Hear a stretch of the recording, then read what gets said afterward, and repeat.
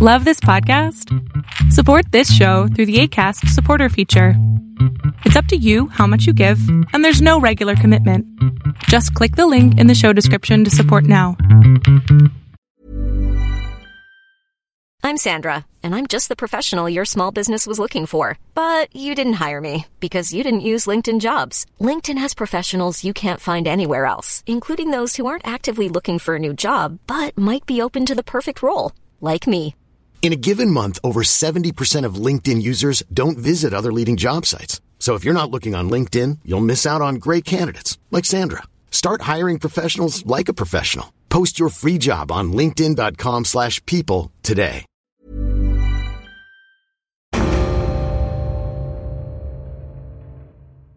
I think the closest parallel is what we're seeing, from the police, both what's being protested against.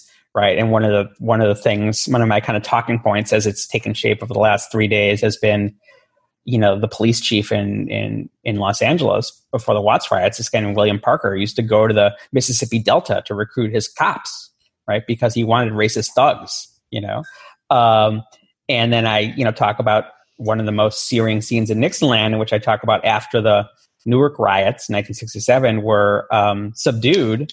That's when police started shooting people in cold blood.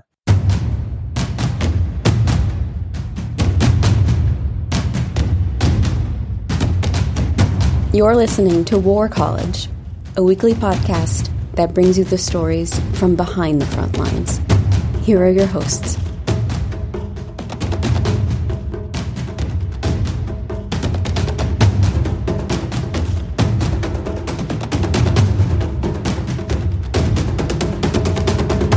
Hello, welcome to War College. I am your host, Matthew Galt. Our guest today is Rick Perlstein. Perlstein is a historian and author best known for Nixonland, The Rise of a President and the Fracturing of America. He's also written the forthcoming Reaganland, America's Right Turn. Sir, thank you so much for joining us. Thanks, Matthew. Looking forward to seeing what we get up to. Yes. So, Nixonland is a chronicle of President Richard Milhous Nixon, but also his relationship to the American people and how Nixon changed the American people. And it's also really popular right now. I thought of you for the show when I saw you tweet out that the publisher can't keep it in print. Why is it so popular right now? Why ever would people want to be buying it? Because of the charms of its author, obviously. It's about, generally speaking, the canvas involves, the various sorts of social uprisings of the 1960s.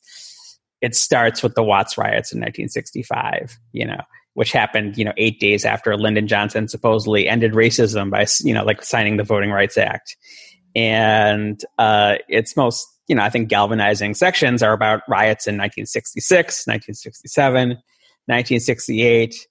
And also the kind of underlying structure of the book is how Richard Nixon both kind of exploited and spurred kind of social division for political ends, his own political success.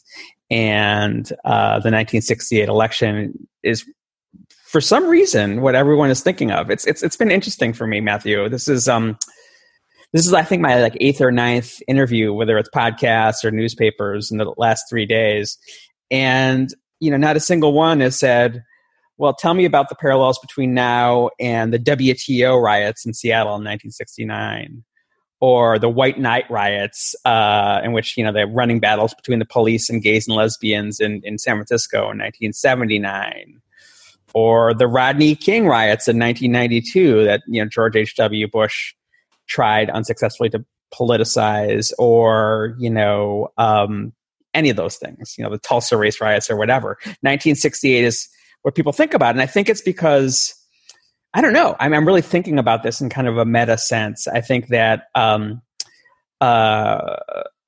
in sort of the on the kind of ungenerous side of the ledger, people tend to kind of remember American history in terms of cliches. And the cliche is 1968 was this, second Civil War year of kind of profound division, which is problematic in that my interpretation of American history is that, there's just it always just kind of pulses and courses with profound divisions. The other is people really think in terms of presidential elections, right? And, 1968 was a transformative presidential election, and one in which Richard Nixon kind of made urban disorders a big part of his appeal to the public. So people are reading my book, which is great. People are thinking about history, which is great. But then the other reflection I have after these 9 interviews is, well, it's great that people are using history to think about the present, but we don't even really know what's happening yet out there. You know? Right. It's like, where's the who, what, where, why, when about, exactly. It's such a diverse movement.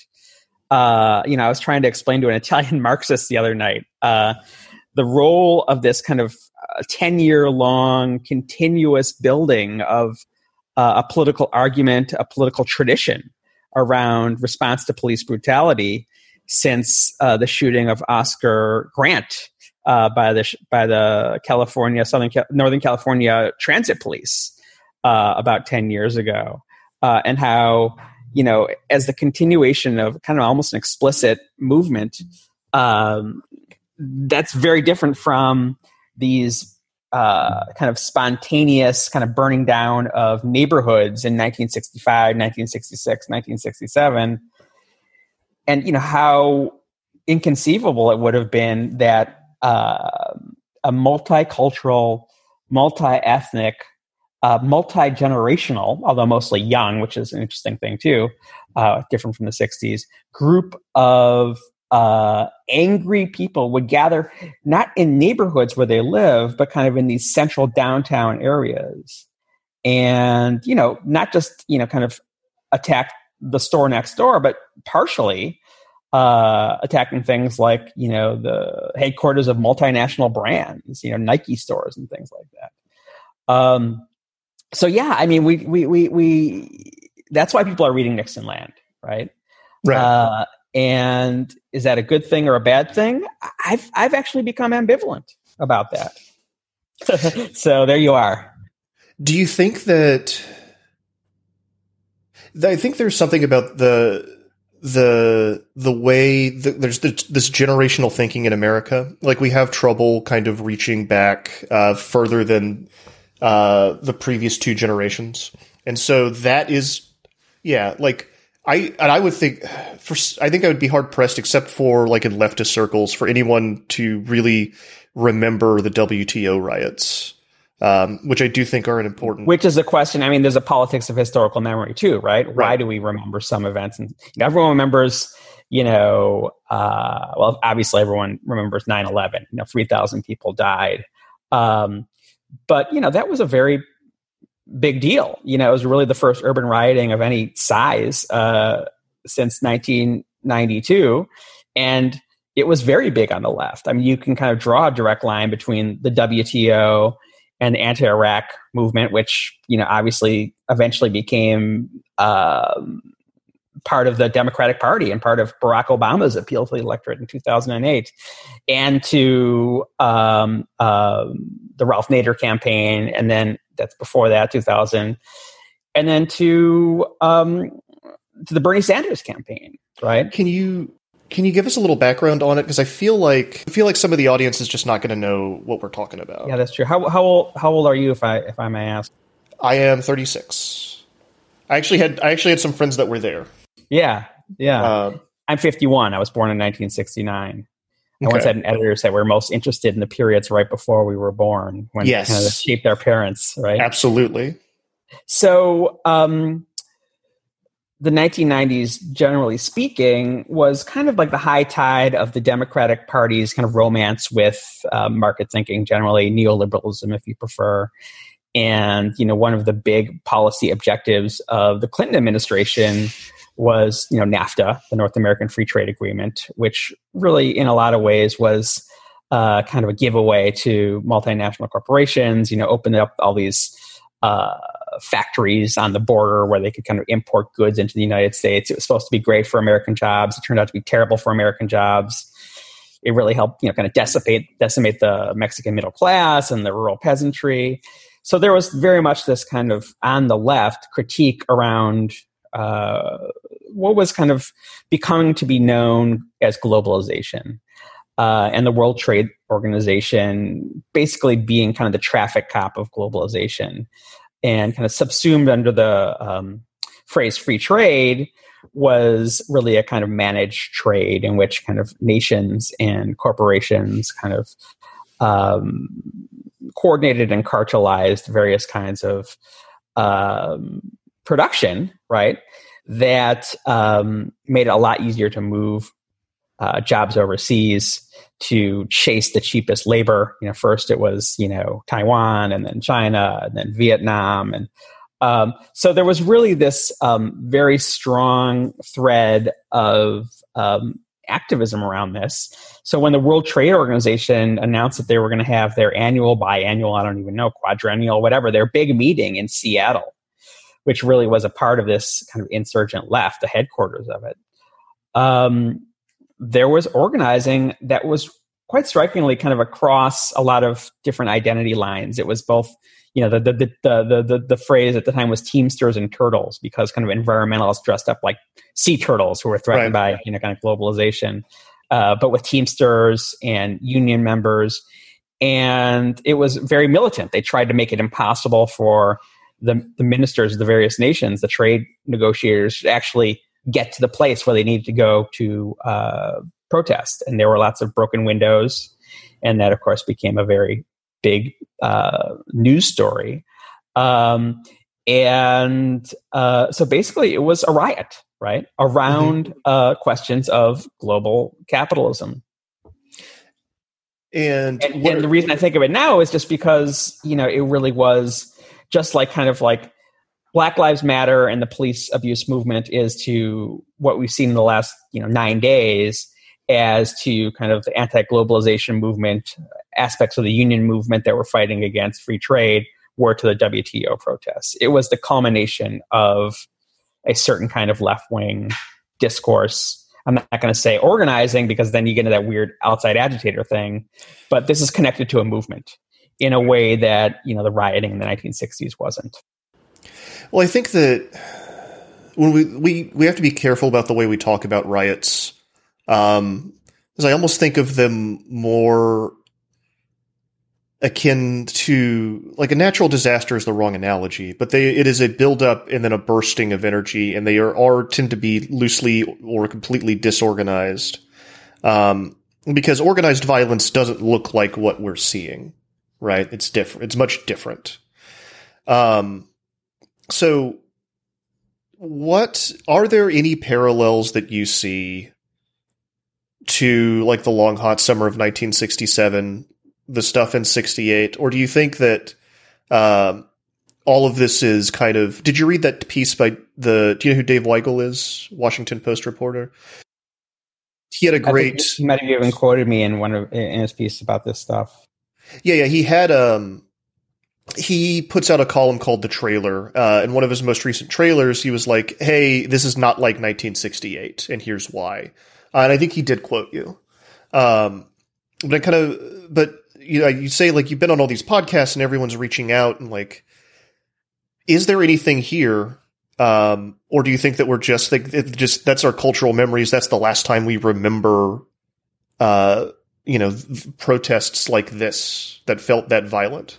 I think the closest parallel is what we're seeing, from the police, both what's being protested against, right? And one of my kind of talking points as it's taken shape over the last 3 days has been, the police chief in Los Angeles before the Watts riots, this guy named William Parker, used to go to the Mississippi Delta to recruit his cops, right? Because he wanted racist thugs, and then I, talk about one of the most searing scenes in Nixonland, in which I talk about after the Newark riots in 1967 were subdued.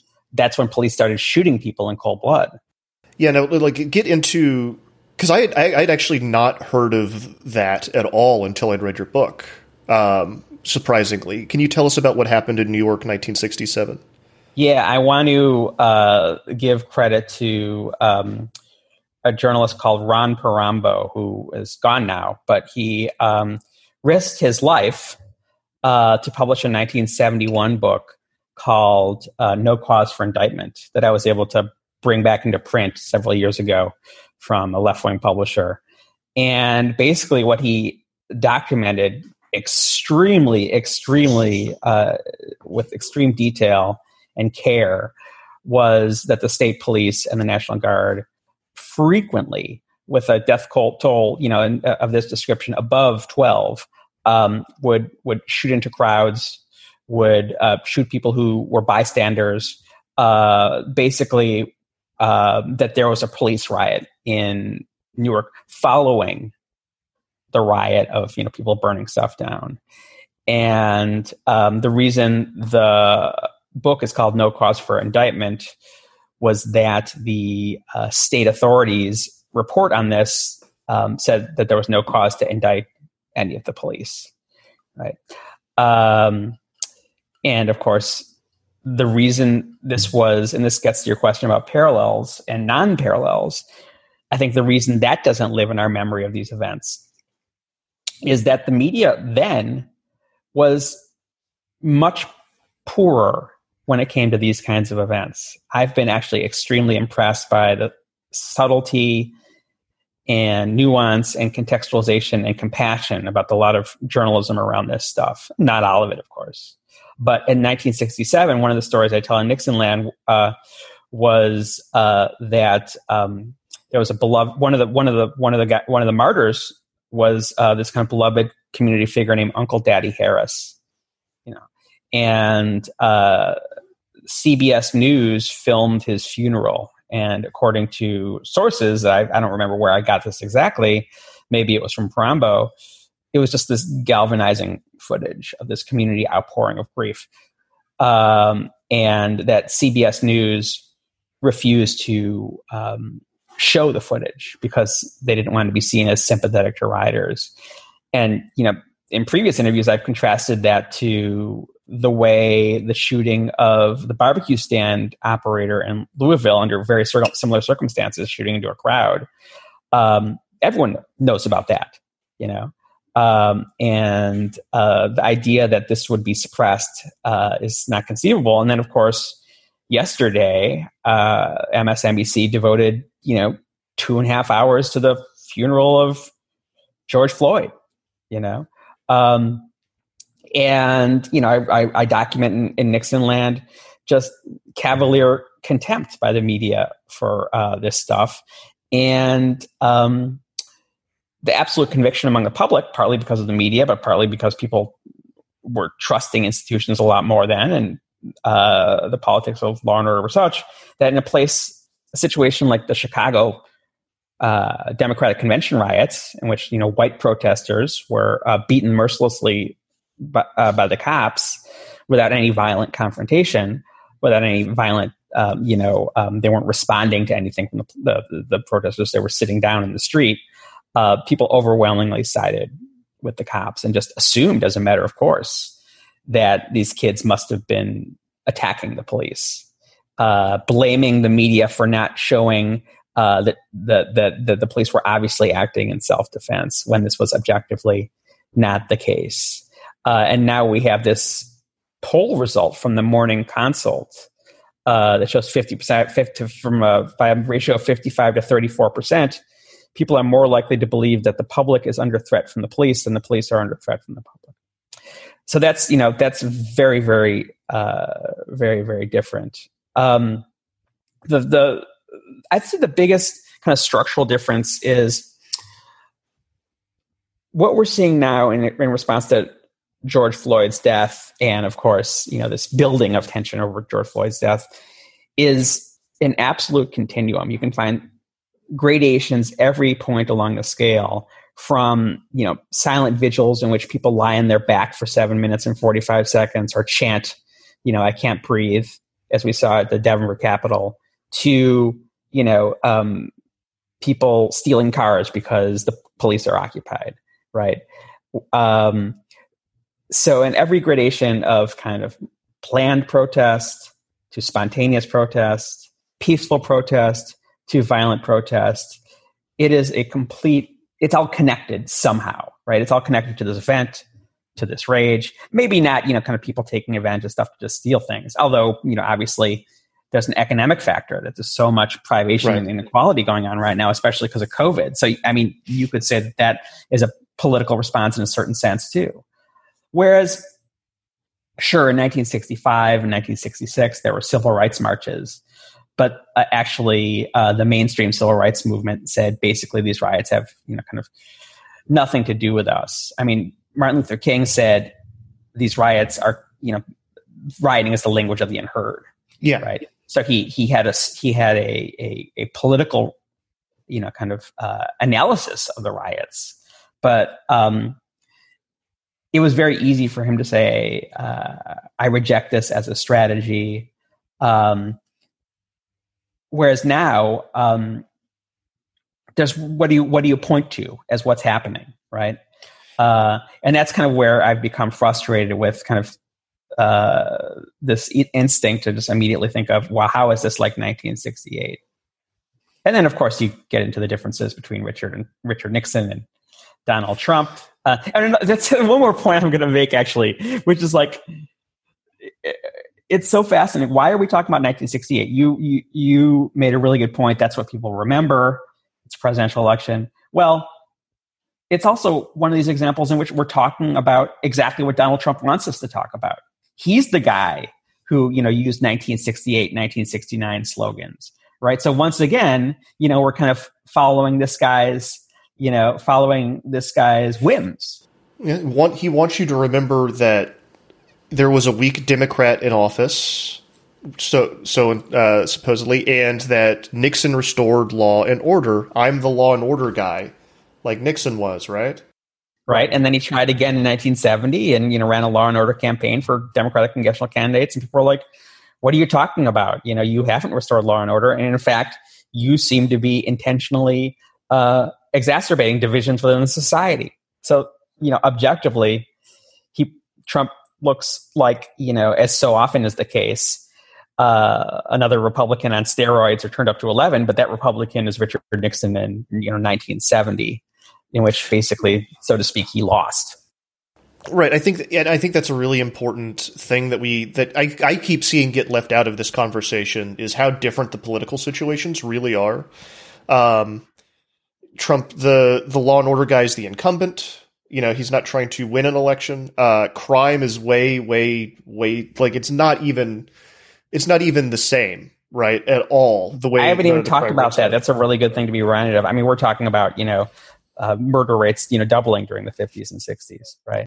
And there were riots of various kinds for several years leading up to that election, right? Like basically every summer. Every year. And it came out of nowhere, right? It was like, this is the thanks we get from, doing all these wonderful things for African Americans. That was the discourse then. Yeah. Right. And it was a hard thing for a Democrat to do, as someone like Hubert Humphrey or Robert F. Kennedy, tried to do, to call people to empathy. And one of the things we're dealing with too is this post 2001 militarization of police stuff, which I'm sure you have some, fascinating things to say about. And I think that stuff being on full display and being visited on obvious innocence is something that's, I think some scales are falling off eyes in middle America, right? And that's why you're seeing, as we speak, on Friday, June 5th or 4th, June 5th, the looting is pretty much done for. What we're looking at now is, vigil-like dignified protests in cities and even small towns all across America. Yeah. Naperville, Illinois, where I live, I don't live in Naperville, I live in the city, but, in DuPage County, which, if you're from Detroit, it's Bloomfield Hills. If you're, from New York, it's Great Neck. If you're from Los Angeles, it's, Pasadena. Basically this kind of bucolic suburban type situation. That was the kind of place that Nixon was appealing to in 1968 and succeeded in winning. This is a place where there actually are Black Lives Matter protests going on, in 2020. And it's the kind of place that Richard Nixon was appealing to in 2018, these kind of suburban swing districts that the Democrats overwhelmingly won. And, the big picture political analysis of this is people don't want to support the person they see as delivering disturbance to society, not healing disturbance to society. Right. Are you better off than you were 4 years ago? right? Yeah, right. It's is this a change election, or is this a another thing I've been thinking about a lot is where you end Nixon land. That Bob Dole quote that he gave at his funeral, I think, is very telling. Yeah. I've got it right here. The second half of the 20th century will be known as the age of Nixon. Are we still living in that? Well, that was a very interesting phenomenon, and speaks to kind of how liberals and Democrats, kind of. You published this in 2008. Constituted long-term flaw of their thinking was that they don't really see kind of reaction as kind of like this fundamental constitutive part of the American experience, kind of stitched into the fabric of society. So every time a Democrat or a liberal wins, whether it's 1960 or 2008, they say, "Oh, we finally vanquished this monster for good." They think they've got their next FDR, right? They think they're going to get the next 20 years of FDR on the cover of Newsweek and the liberal magazine, The Washington Monthly. There was Barack Obama, as FDR, right? And so when people reviewed Nixonland, I got a lot of, wow, this is a great book, but what the hell is he talking about? We still live in Nixonland. And then a lot more of that in November of 2008 of people saying, you could Google it, Nixonland and Obama. Nixonland is over. Obama ended Nixonland. I heard the same thing in 1992 when I was in graduate school, and a professor I was working for said, "Oh my God, it's just like Kennedy," And then one of the guys who wrote that in one of his reviews, an aide to Mayor Bloomberg, as it happens, apologized to me. Right? He said, "Oh yeah, you were right." Right. And apparently I learned from my podcast with David Plouffe that Nixonland was being read in the White House as kind of like a manual for, the kind of revanchist, take no prisoners politics of the Republicans, which was, of course, at the same time flattering and disappointing because, do they really not know, what happened in the 1850s? Does Barack Obama really not know what was happening when he was living in Chicago in the 1980s when it was council wars, and when Harold Washington became the first African-American mayor of Chicago, the white majority on the city council basically tried to shut down his government, this is us, right? Yeah, this is, like you said, this is the kind of the story. This has been part of the story of the country for the entire time the country's been around, right? The founding fathers wrote those documents, built the country, and then immediately started fighting each other. A book that's coming out the same day as mine on August 18th, that's coming out that I blurbed, and I think it's probably the most exciting history book I've read in many years, called Break It Up. And it's called Secession, Division, and the History of the United States of America. And he goes back to before the founding, how hard it was to basically get all these various colonies to think about themselves as a united phenomenon at all, and how secessionist movements immediately began, and there were literally dozens of them, in every decade of American history. It's just astonishing. And my big sort of project historically really takes off from that insight, which is that people kind of on some level they know there's this kind of unconscious, knowledge that, America is on, basically they say civilization is 4 meals away from anarchy, right? We're kind of we're 4 urban uprisings away from, secession, disunity, civil war, right? And we just so furiously, frenetically trying to convince ourselves that's not the case. Union soldiers and Confederate soldiers marching down the street in the 4th of July in New York in the 1870s, a long national nightmare is over. Gerald Ford's speech and his, kind of after taking the Oval Office. There is no red America, there is no blue America. That this frenzy to try and believe that we're united and at peace with itself is actually a huge variable in the political culture of America itself. And do you think that Donald Trump makes that harder, and that's why one of the reasons he's so traumatic for our political culture? Do you think there's any way to resolve that, or is that just a feature of the experiment? I think that a big theme of my last book, The Invisible Bridge, is a psychological one, which is that the way you transcend trauma is to confront trauma and be honest about trauma and work through trauma, whether it's a family or an individual or a nation. I mean, we're thinking of, what Germany did in the generations after World War II, what South Africa did with the Truth and Reconciliation Commission. And my argument in this book, Nixonland, Invisible Bridge, was that, as the Vietnam War came to a close and American defeat, and as Watergate came to the fore, and as Americans' economic dominance began to be questioned with the Arab oil boycott, that actually was happening. Right, you had things like the Church Committee looking into the CIA and the secret government.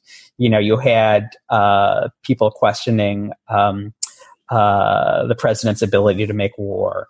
You had people working through all sorts of American traumas, and that the kind of cultural role of Ronald Reagan, who was coming to prominence nationally through the 1976 presidential election, shall we say the bicentennial year, which I write about, people you would think was a good idea to celebrate because America had nothing to celebrate, but people celebrated it and ended up loving.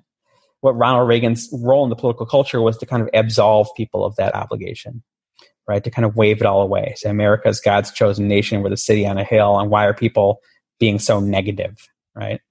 And so America will not be able to kind of deal with, the racial ordeal, right, until we acknowledge that the only reason we have a nation is because we ignored the racial division between the North and South.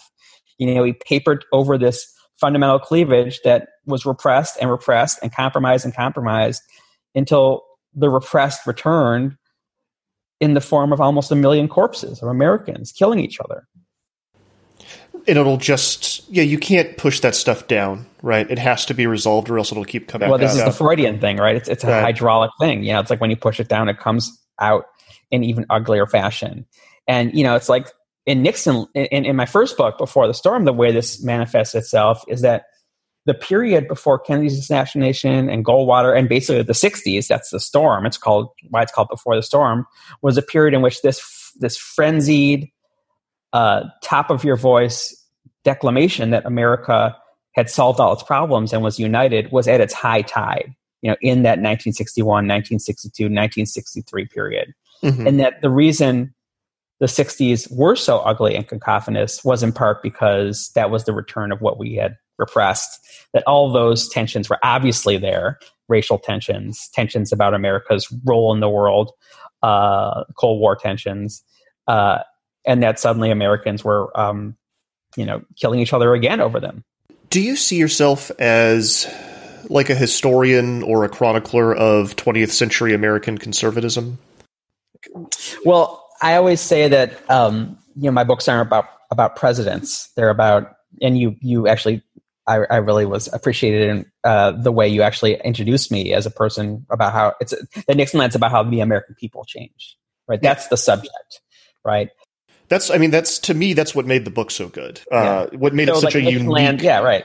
In the preface, I say the star of Nixonland is the voter who, voted for Lyndon Johnson because it seemed the only obvious sane thing to do, and then voted for Richard Nixon in 1972 for exactly the same reason. So that's my big subject, right? And presidents and presidential campaigns are kind of whetstones in which kind of like that blade is kind of sharpened. It's like that's how you can see what Americans' kind of longings are by the leaders they're attracted to. That basically this political scientist and biographer named what is his name? His James McGregor Burns. That he wrote this book called Leadership, and one of the things he talks about is that leaders and their followers have this kind of symbiotic psychological relationship where the followers or the constituency of a leader kind of serves a deep-seated psychological need in the leader, right? Mm-hmm. I mean, it's like even so metaphorically, it's Barack Obama's kind of need to have this kind of unified identity, after living this life, and the storm-tossed sea, searching for his father. Yeah. Oh wow. Okay. Yeah, I'd never thought of it that way, but yes, Richard Nixon is the orthogonian, right? And he just kind of he just kind of repeats that wound over and over again. And wins the loyalty of people who identify with his struggle to be kind of taken seriously by the cool kids, right? Mm-hmm. So I'm really fascinated by that, and so conservatism, that's another kind of layer of abstraction. I'm really fascinated with, who's on the inside and who's on the outside. How societies kind of solve the problem of distributing resources and power, and the history of the struggle for freedom and the struggle for stability, which are obviously at loggerheads with each other. That's the left versus right struggle, which is pretty fundamental to any political community. All right, well, let me ask this question then, and I may be about to show my ass about not knowing everything you've written, but we'll find out. Where's your Jimmy Carter book? Then? Well, that's it. Reaganland is a Jimmy Carter book. It goes from 1976 to 1980. Well, there we go. That's see, and I mean the Jimmy Carter 1976 campaign. Unfortunately, it's kind of the primary campaign is in Invisible Bridge, and the general election campaign is in Reaganland. I mean, maybe it's a screenplay where I write about the Carter campaign, because that was just such a fascinating thing, and so much was a part of a man kind of responding to the longing of the public for honesty, and a big part of the political crisis that Jimmy Carter faced was he basically had these very strong political instincts towards things like austerity and sacrifice. And that just wasn't what he talked about when he was running for president in 1976.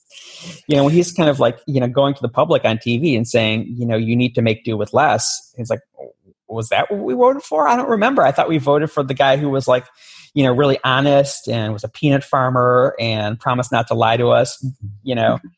Then he's talking about American malaise, which he didn't actually say, if I recall correctly, and getting attacked by swamp rabbits. Right. They got smaller all the time. Yeah, so that's exactly. a big part of the book.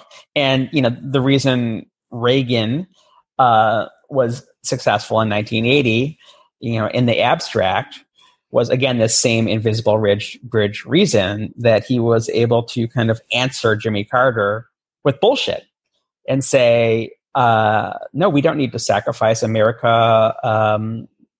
Literally, and if you look at his 1980 acceptance speech, he says some people say we have to make do with less. No, Americans never have to make do with less. Our opportunities are boundless. This is America, bitches.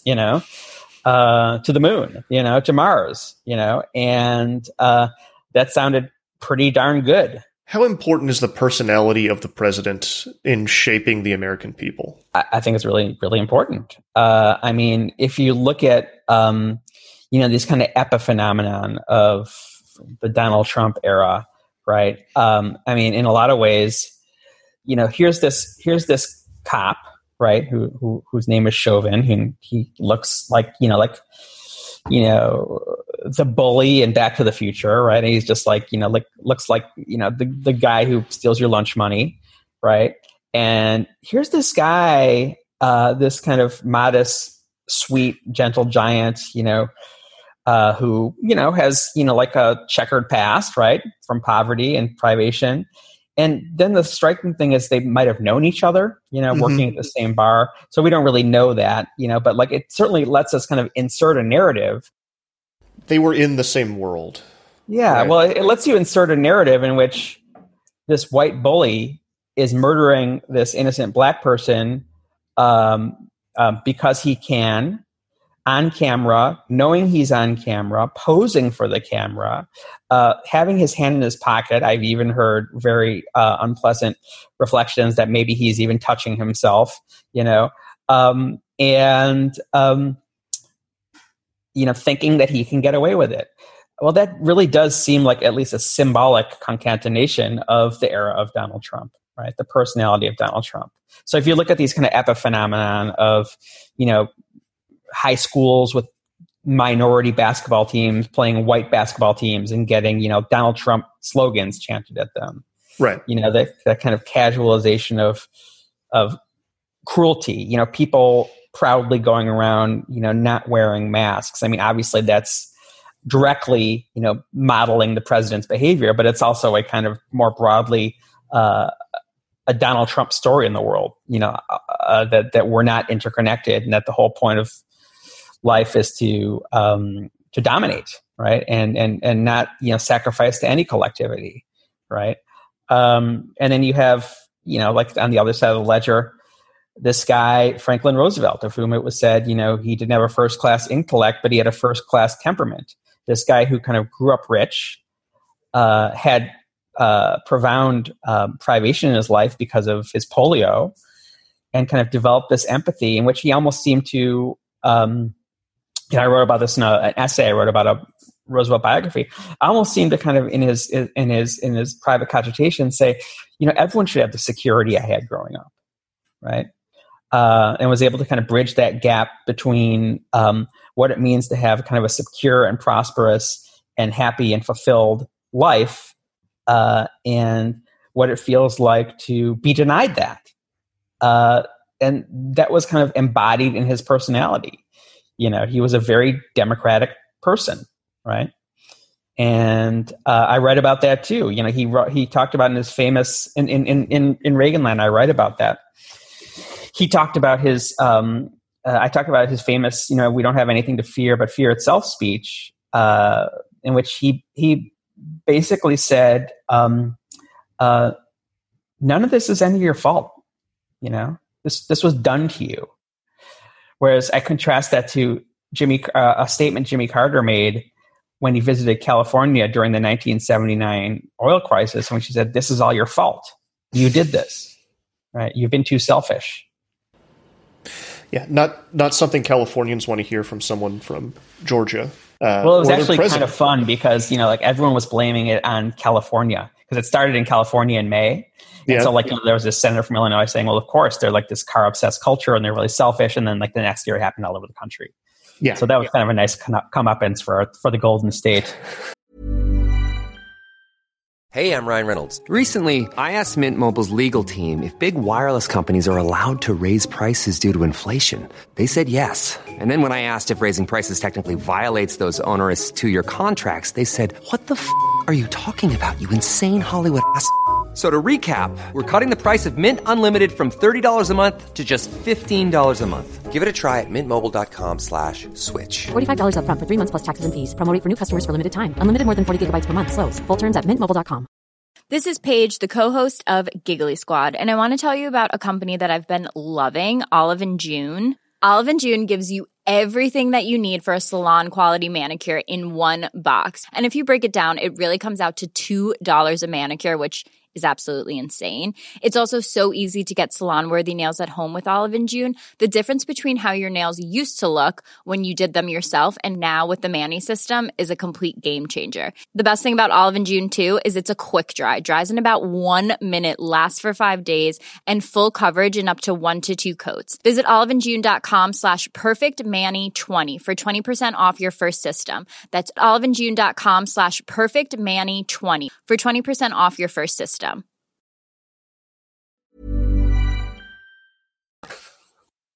I want to switch tracks here just a little bit and talk a little bit more about riots and protests in general.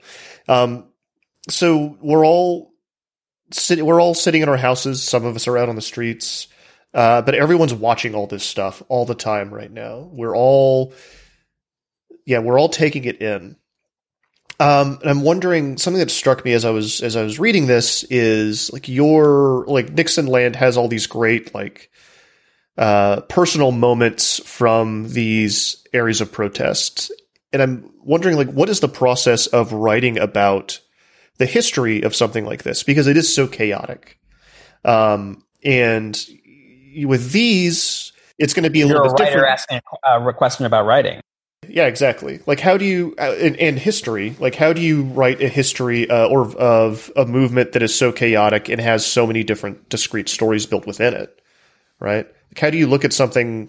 Yeah, you make choices, right? And I always say writing is mind control. It's like you tell people what to think about. From millisecond to millisecond. You kind of control their consciousness from the amount of time they're kind of training their eyes and the words that used to only exist in your head, and now are out there in the world, right? So in a really kind of chaotic situation, you basically find storylines, beginning, middle, and end, conflict, what is happening here, because any event, there's a universe in a grain of sand. You can write 10,000 words on any event, 10,000 pages on any event. But, sometimes, a storyteller has the camera up in 20,000 feet. Sometimes they have it in, 2 millimeters, right? And you tack between those things. And you start with how other people have told the story. Because even, like almost any trace of the past comes through it. So through some kind of storytelling mediation, even if it's only, a reporter deciding what to report, right? And if you're looking at kind of one of the things you'd start with is secondary sources. How has this story been told? I mean, most grandiosely, in the 1960s was previously told as this inspiring story of social protest, right? Yeah, I mean, was laid low by whatever. That's the version I was weaned on growing up. Yeah, It's like a kid born in the 80s. I call it the minivan commercial version of the histories. Like we protested in the streets, we burned our bras, and now we have 4 kids and work for the man. The big chill, right? Right. Well, in my Mother Jones piece, I talk about how, when I asked my parents to tell me there's a story about the 60s, hoping, they went to some protest or something.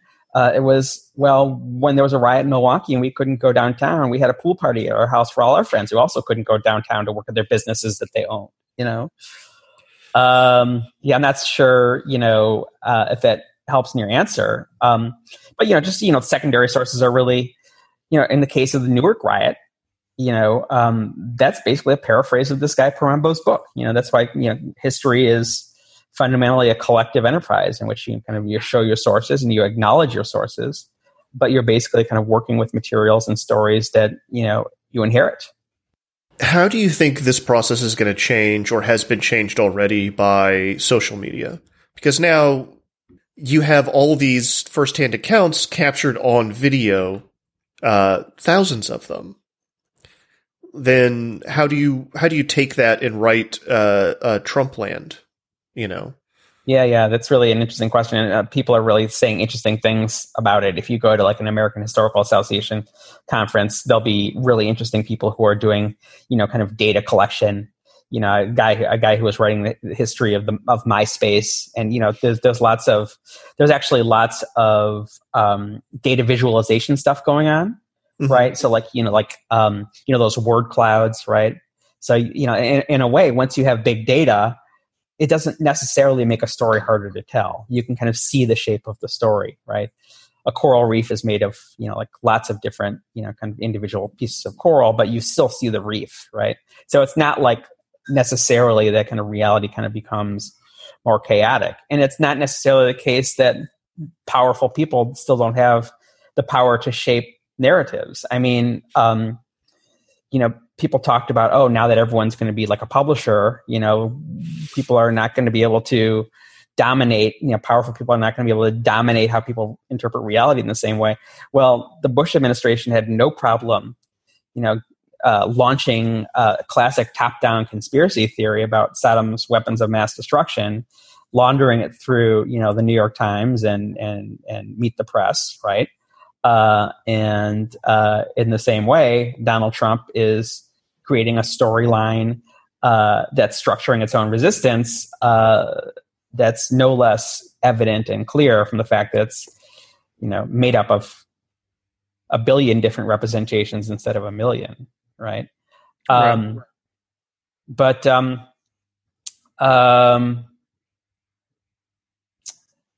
it's there's the Internet Archive, which is creating, kind of cataloging everything.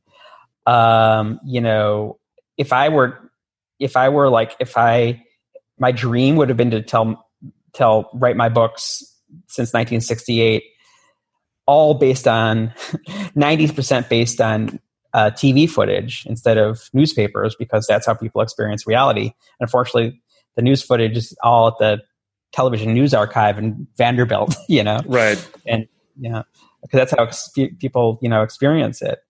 But, I have a file, now that Corona has passed us by, it's kind of like I'm not using it much. I have every email I get from like a activist organization or a newspaper that talks about Corona, it goes in my file. And I can imagine kind of like, donating that file, to an archive. This is what a person like a liberal, politically active, literate, educated person, how they would have, kind of had the Corona crisis mediated for them, in 2020. Through the media they consume specifically. Right. Because right. I mean, my kind of like my attempt is always to kind of reproduce what kind of like a marginal, kind of like relatively aware, if not obsessed person would kind of consume during the period in which I'm writing about these.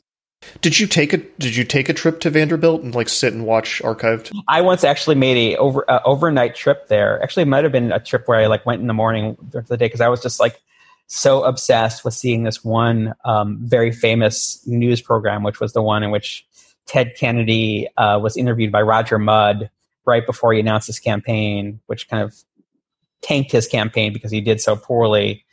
And I'm really glad I did. What did just out of curiosity, how did he tank it? What was the...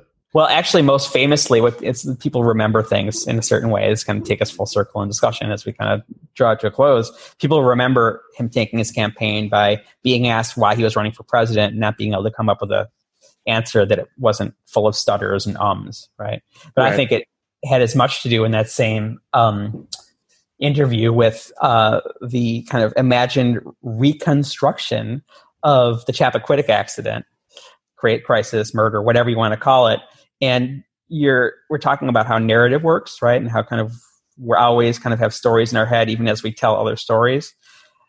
Watching that, it was very clear to me that the way that was visually represented, they had a camera in a car that was just like the one that Kennedy was driving, looked like a horror movie's killer eye view from a slasher film, which were just becoming popular then. Right. So, like Karl Rove says, TV is, politics is TV with the sound off. It's like, I think that was the far more kind of galvanizing reminder that maybe this guy wasn't the guy you want, with his finger on the button. He wouldn't quite be as cool in the crisis as you would want him to be. Okay, tell me about Reaganland. It's coming out in August. Coming out in August. It starts with the first paragraph of the book is about how it's just after the 1976 election, and Ronald Reagan is furiously insisting that it's not his fault that Gerald Ford lost because he didn't do much campaigning for him. Mm-hmm. And people said now that he's practically responsible for Gerald Ford losing, and he's really old. His political career is over. And so that's one storyline is, basically him kind of putting together the political team and coalition to become president against this backdrop of the Carter presidency. And then also these social movements of kind of the religious right taking shape. And then also a related movement of corporate America really beginning to organize in a serious way against the liberal state and liberal regulation, forming that part of the coalition and coming up with absolutely brilliant propaganda, doing things like convincing the majority of Americans that the way to save the economy is to lower taxes on capital gains. You're a historian. I know that you've written about how that you wrote that New York Times piece about how Trump, you study conservatism, but Trump, took you by surprise. What do you see happening? How do you see things playing out? Right. In the next, I go into the predictions, but I definitely can say what to look for, right? Yeah. the biggest thing that separates kind of Trumpism from Reaganism, or basically conservatism since Goldwater, is that there was always this sense that there's enormous political capital to be gained by mining the lizard brain fears of the public. This is, basically well understood. That's basically the story of Nixonland. But there also always was this tempering understanding that this is a dangerous game, and that we have to kind of put up a firewall and kind of say one thing in public that we would say one thing in private that we would never say in public. And that's where this metaphor of the dog whistle comes in, right? And the thing that changes Trumpism, the Trumpism transformed, is the dog whistle becomes the train whistle. Donald Trump has kind of taught Republicans that they don't actually have to erect that firewall, that they can tear it down. And what seems to be possibly happening, although it's early days, is that we're seeing a little bit of a buyer's remorse from certain portions of the Republican coalition. This is I'm sure that's something you've been doing a lot of thinking and reading about. What's General Mattis up to? What's the Joint Chiefs of Staff up to? What's Lisa Murkowski up to? What are the Never Trumpers up to? I have a cynical view of a lot of some of that, is I feel like what I'm seeing, especially from the military establishment, is the writing of cover your ass letters. Of the ability to now distance yourself from a president that's becoming unpopular, because that's almost right. That's almost Murkowski's tweet. She said, right, "Now say the things we've been thinking." Exactly. But those words might have consequences, right? They may. I mean, you're right. They may. If people are covering their ass up and down the chain of command, it's an indicator. Hard to cover your ass if you're the one with a rifle in your hand and a protester in front of you and you're ordered to shoot, right? Especially in an era of social media. Yeah. So who knows? Yeah. The dialectic grinds on. You might not be interested in history, but history is interested in you. Yeah, it's going to happen to you regardless. All right, I got one more. It's one more question if you've got a little bit of time. Okay, so something I've been struggling with, and this is such a weird semantic fight that I think we have, and we've discussed in the background of the show, like trying to put together an episode about this. Do you consider Trump a fascist? And what's the definition of a fascist? And is that even a worthwhile category to be talking about? My wife just asked from behind the wall. That's a good question. So a member of my family left Germany in 1939 when they were 10 years old. So it's very interesting to hear their reflections on this kind of stuff. And he's always had his antenna up. So I think, once you get to the point of, cordons of soldiers in front of the Lincoln Memorial in a kind of semiotic display of power, it's such, the aesthetics of fascism are so important, right? We know that now, right? This, basically, I don't really think there's much to gain by splitting hairs and saying it's not fascistic, right? What's fascism when the principal or the people, kind of seeking the aspiring dictator is bad at it, right? Who has no savor or skill for tactics and strategy, right? That's an interesting question.